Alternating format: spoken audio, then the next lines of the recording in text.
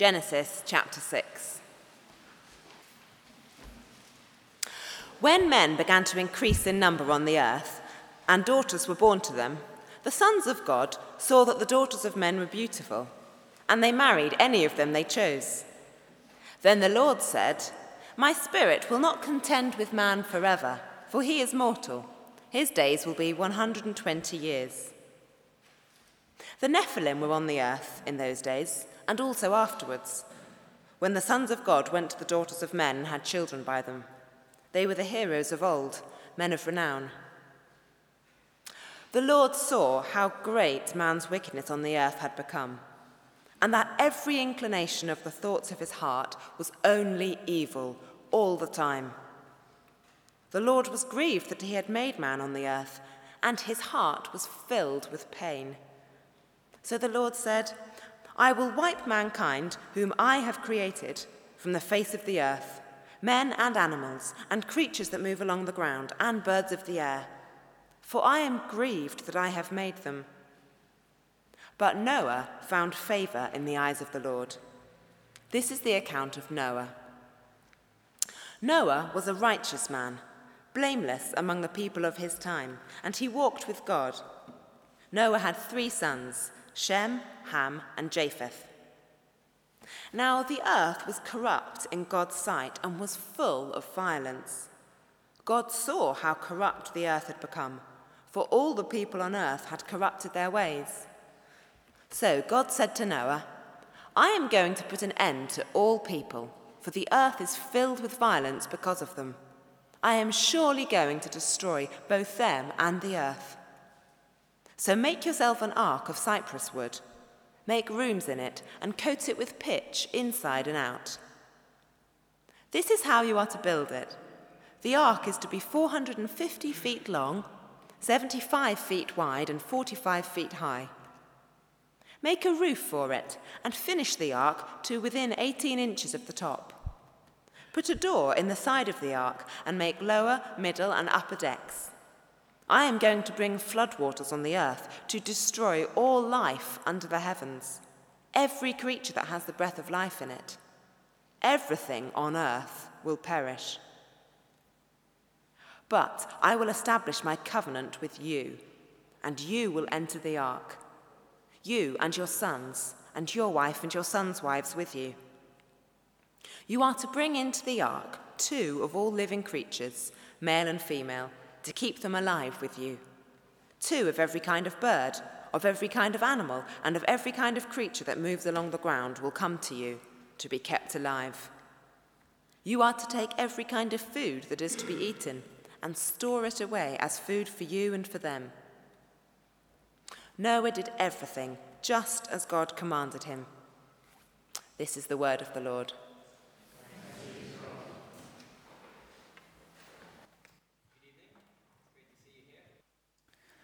Our Father, our hearts are open before you tonight, and we pray as we come to look at your word. We ask that where we need to be encouraged, that you would encourage us, and where we need to be challenged, please would you challenge us.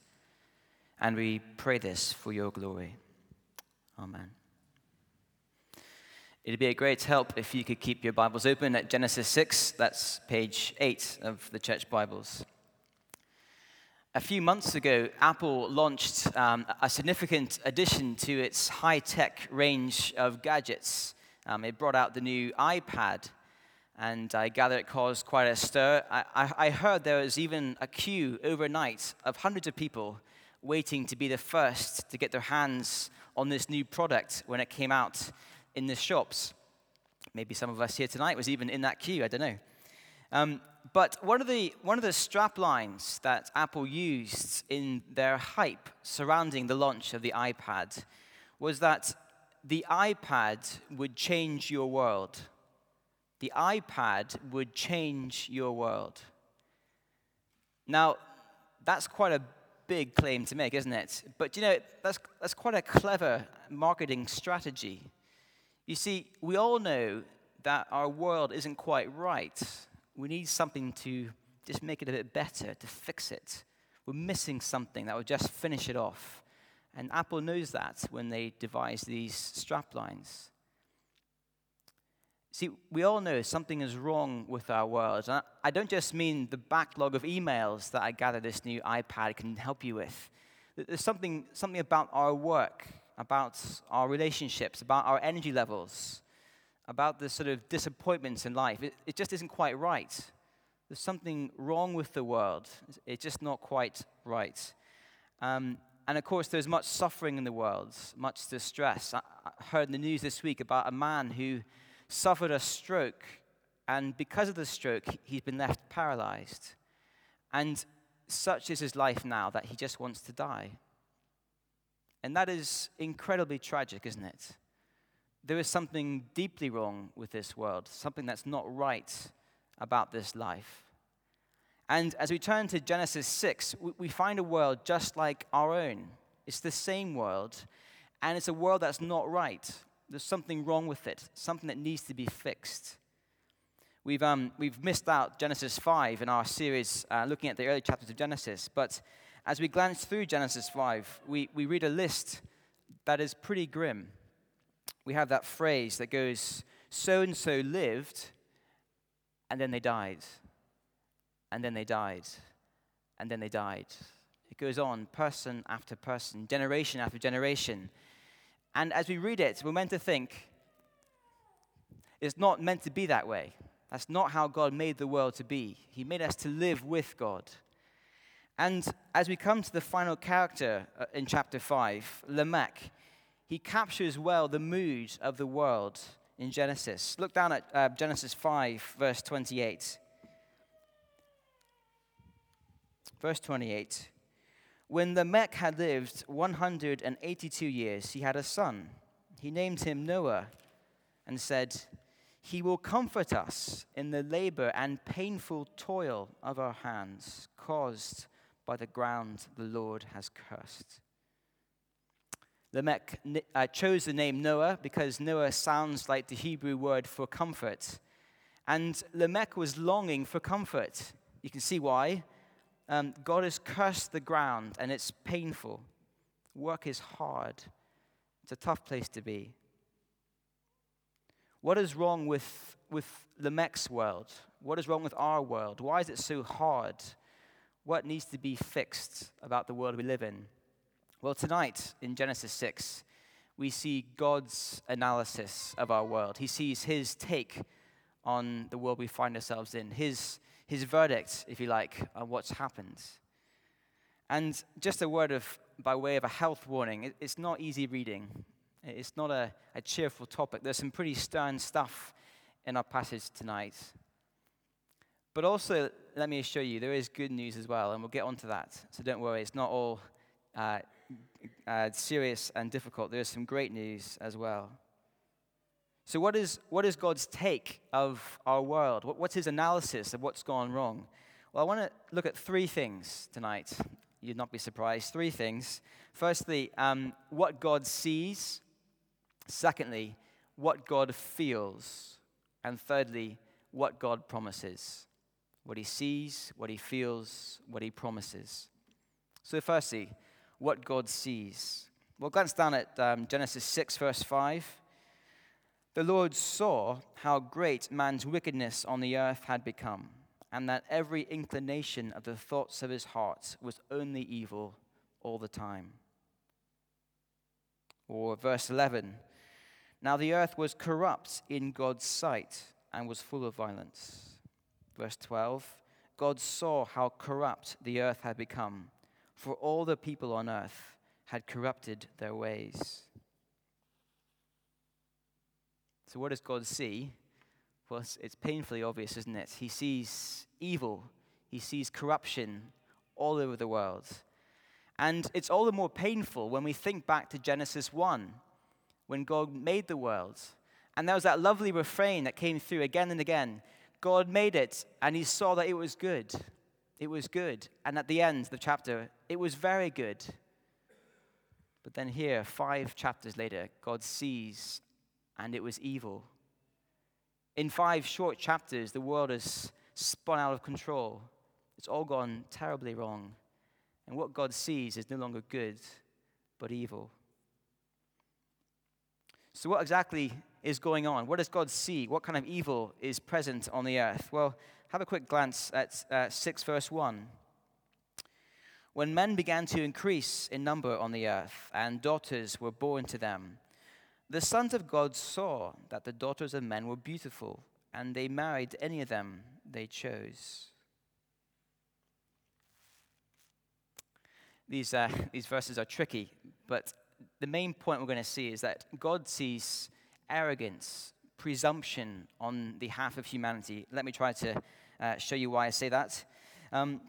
Who are the sons of God? In verse 2, well, I think most commentators go for the fact that these are angels. Certainly elsewhere in the Old Testament, sons of God do mean angels. And so what I think is happening in verse 2 is that angels are having illicit relationships with women. It sounds bizarre. It sounds twisted, strange. And you know what? I think we're meant to see it that way. We're meant to read that and go, what? Is that possible? How could that possibly be the case? But that's the whole point. The world has spun out of control. Remember back in Genesis 2, God gave us his blueprint for marriage. He said, between one man, one woman for life. And yet here in chapter 6, we see a very twisted, a very distorted version of marriage. And I take it in verse 4 that Nephilim are the offspring of this angel-human relationship, however that works. But the point is, it is a very messed up world, and it's not how it should have been. And there's a wordplay in verse 2, which our versions kind of smooth over, but I think shows us what's going on. We're told the sons of God married any of the woman they chose. And that word married is the very same word used back in Genesis 3 to describe when Eve took the fruit from the tree. It's the word to take. The sons of God took the woman. And the pattern of Genesis 3, to see and to take, that Eve followed, that same pattern is happening in Genesis 6. The sons of God saw and they took. It conveys an attitude of ignoring God, of rebellion, of selfish independence. Who cares what God's plan is? I'm doing my own thing. That's the heart, the mindset of this world in Genesis 6. I've called it arrogance, presumption. This is the evil that God sees in his good world. And the seed that Eve and Adam sowed in Genesis 3, well, it's borne fruit in a very awful way across the whole world in what we see happening in these chapters, in these verses. But what about us here at St. Andrew's? I've only been here a number of weeks, but I've yet to hear about any angelic marriages amongst anyone here. So, I mean, how does this apply to us today? Well, certainly the mindset of independence from God, of selfish arrogance, is one that applies to us far too easily. But also look down at verse 5. The Lord saw how great man's wickedness on the earth had become, and that every inclination of the thoughts of his heart were only evil all the time. This verse just piles up the words there, doesn't it? Every inclination, only evil, all the time. It's grim stuff, isn't it? There isn't really a way out, is there? This is a verdict, a comment on our hearts today. This is what God sees when he looks at the world. He sees the public ignoring of his command for marriage, but also he sees the private heart behind closed doors. He sees everything. Lamech, in chapter 5, saw the painful toil of the world.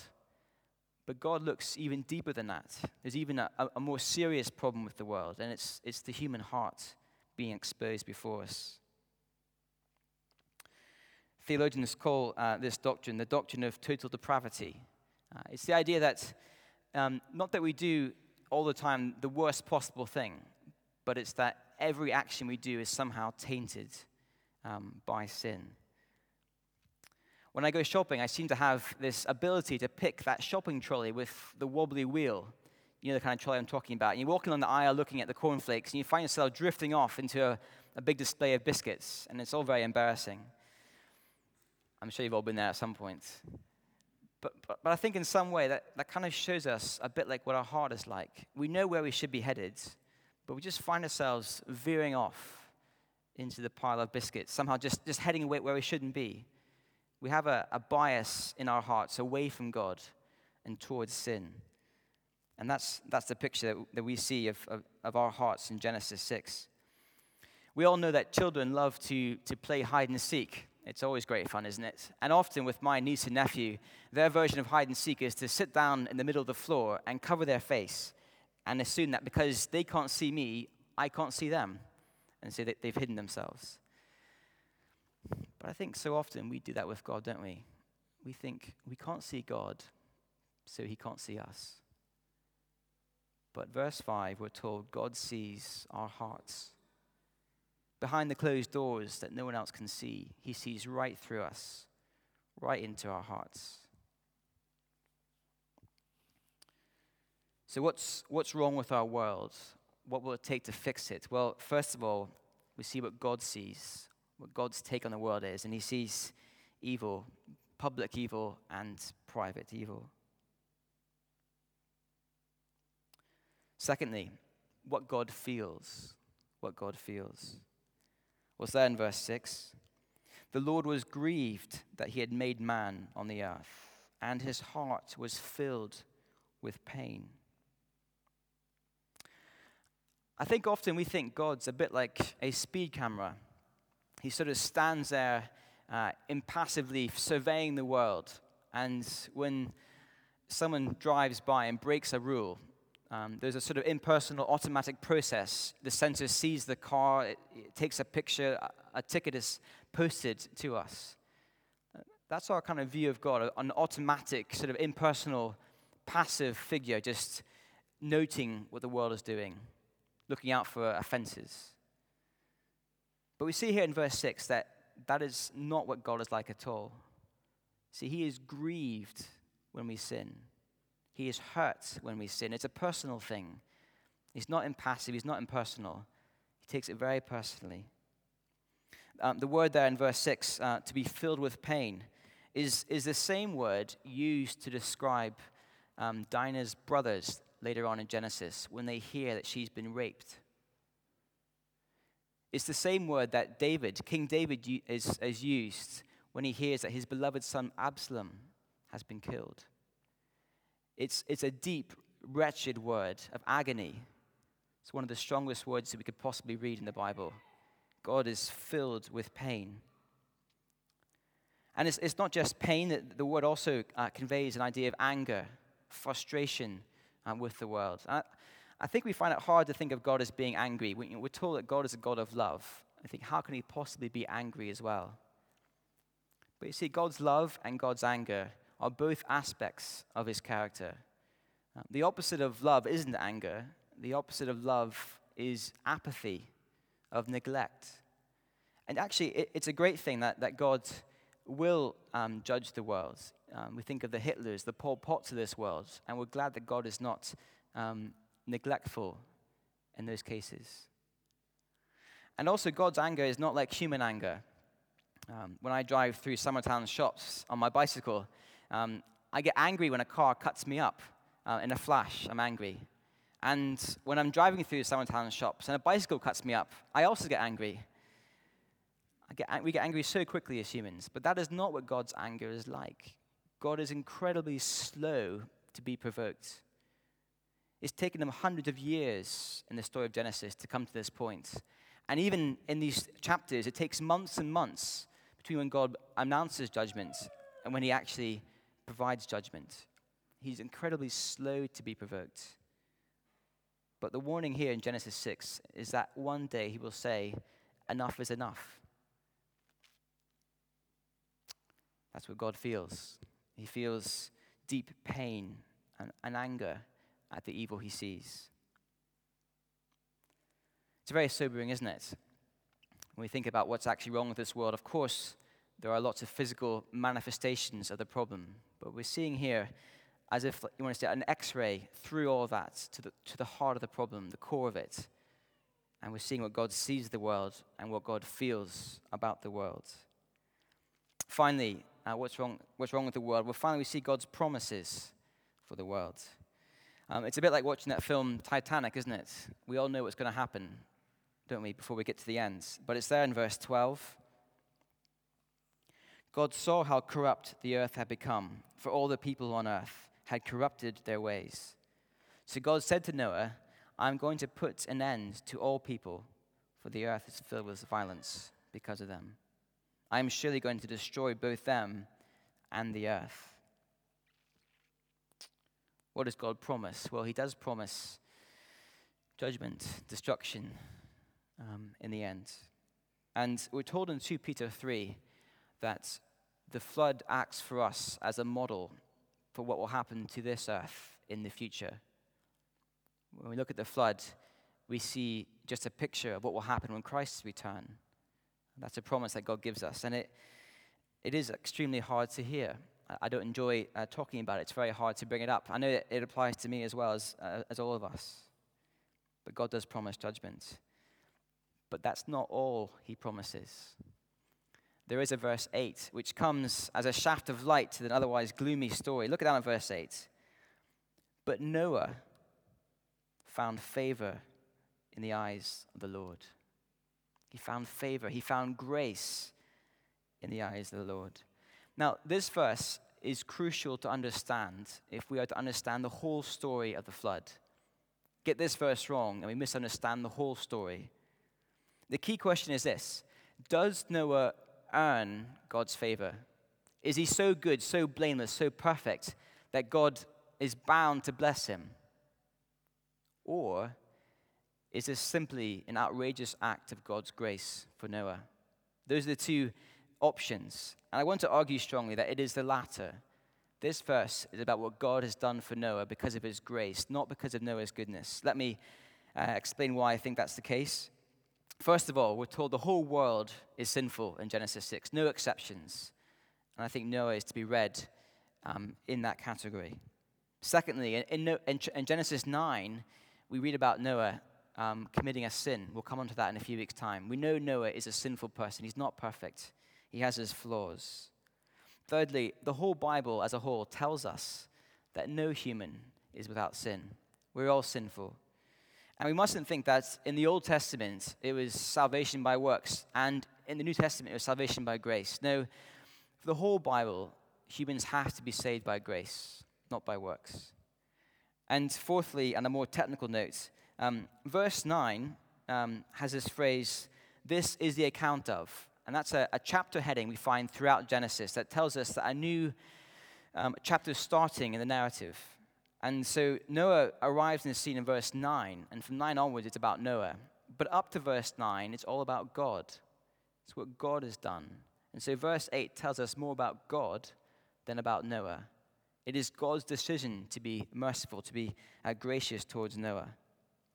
Of course, Noah is a great model to us of obedience and faith, but it comes as a response to God's favor, not as a way of earning God's favor. That is crucial for us to understand. Noah doesn't deserve to be rescued. He's just like every single other person on the earth. But yet, Noah found favor in the eyes of the Lord. And what does God's grace mean for Noah? Well, verse 14, God says, "Make yourself an ark." In other words, it means rescue. It means deliverance from what's happening or going to happen in the future. God does promise judgment, but he also offers rescue to us. Well, what about us? What should we do? What should we make of this story of Noah? Well, obviously, don't build an ark. It won't help you at all. Let me just flick forward to Romans 5. These are wonderful verses indeed. Romans 5:6. You see, at just the right time, when we were still powerless, Christ died for the ungodly. That's us, isn't it? Very rarely will anyone die for a righteous man, though for a good man, someone might possibly dare to die. But God demonstrates his own love for us in this: while we were still sinners, Christ died for us. And if we put our faith in Christ, we have peace with God and we have a wonderful rescue. So as we read the story of Noah, how should we respond? Cling to Christ, run to the cross, and say, I take hold of all that God offers to me at the cross, a gracious, free rescue. That's how the story of Noah should drive us, should make us feel today. Yes, we need to see how bad our situation is, what our hearts are like. But the whole point of telling us about the problem is that we would run to our Savior and find rescue. Just as we finish, there are two extremes that I'd love us to avoid tonight. One extreme is to think that I'm too far gone. I'm too bad a person. Maybe there's something I've done in the past that is just so awful. Or maybe there's something I keep doing today that I just think God will never, ever forgive me, never, ever accept me. Well, we've seen tonight how bad the world was, but how gracious God was to save Noah. There's no one here tonight who's too far gone for God's rescue. If we turn to Jesus, we can be saved. That's the message of Noah. But the other extreme is for us to be complacent. And I'm thinking probably if we've been a Christian for a while, it's so easy to forget what God thinks of our hearts, to forget that picture we have of Genesis 6, and to become complacent, to think that somehow we've earned our position. And can I just encourage you, if that is a danger we face, then just come back to Genesis 6 and then run back to the cross and cling to Jesus. We live in a world that needs to be fixed. There's something wrong with it. And yes, there are many horrific symptoms that we see all around us of suffering and strife and difficulty. But we've seen God's perspective on the world. And he goes right to the heart of the problem. We see what he sees, we see what he feels, and we see what he promises. Let's pray.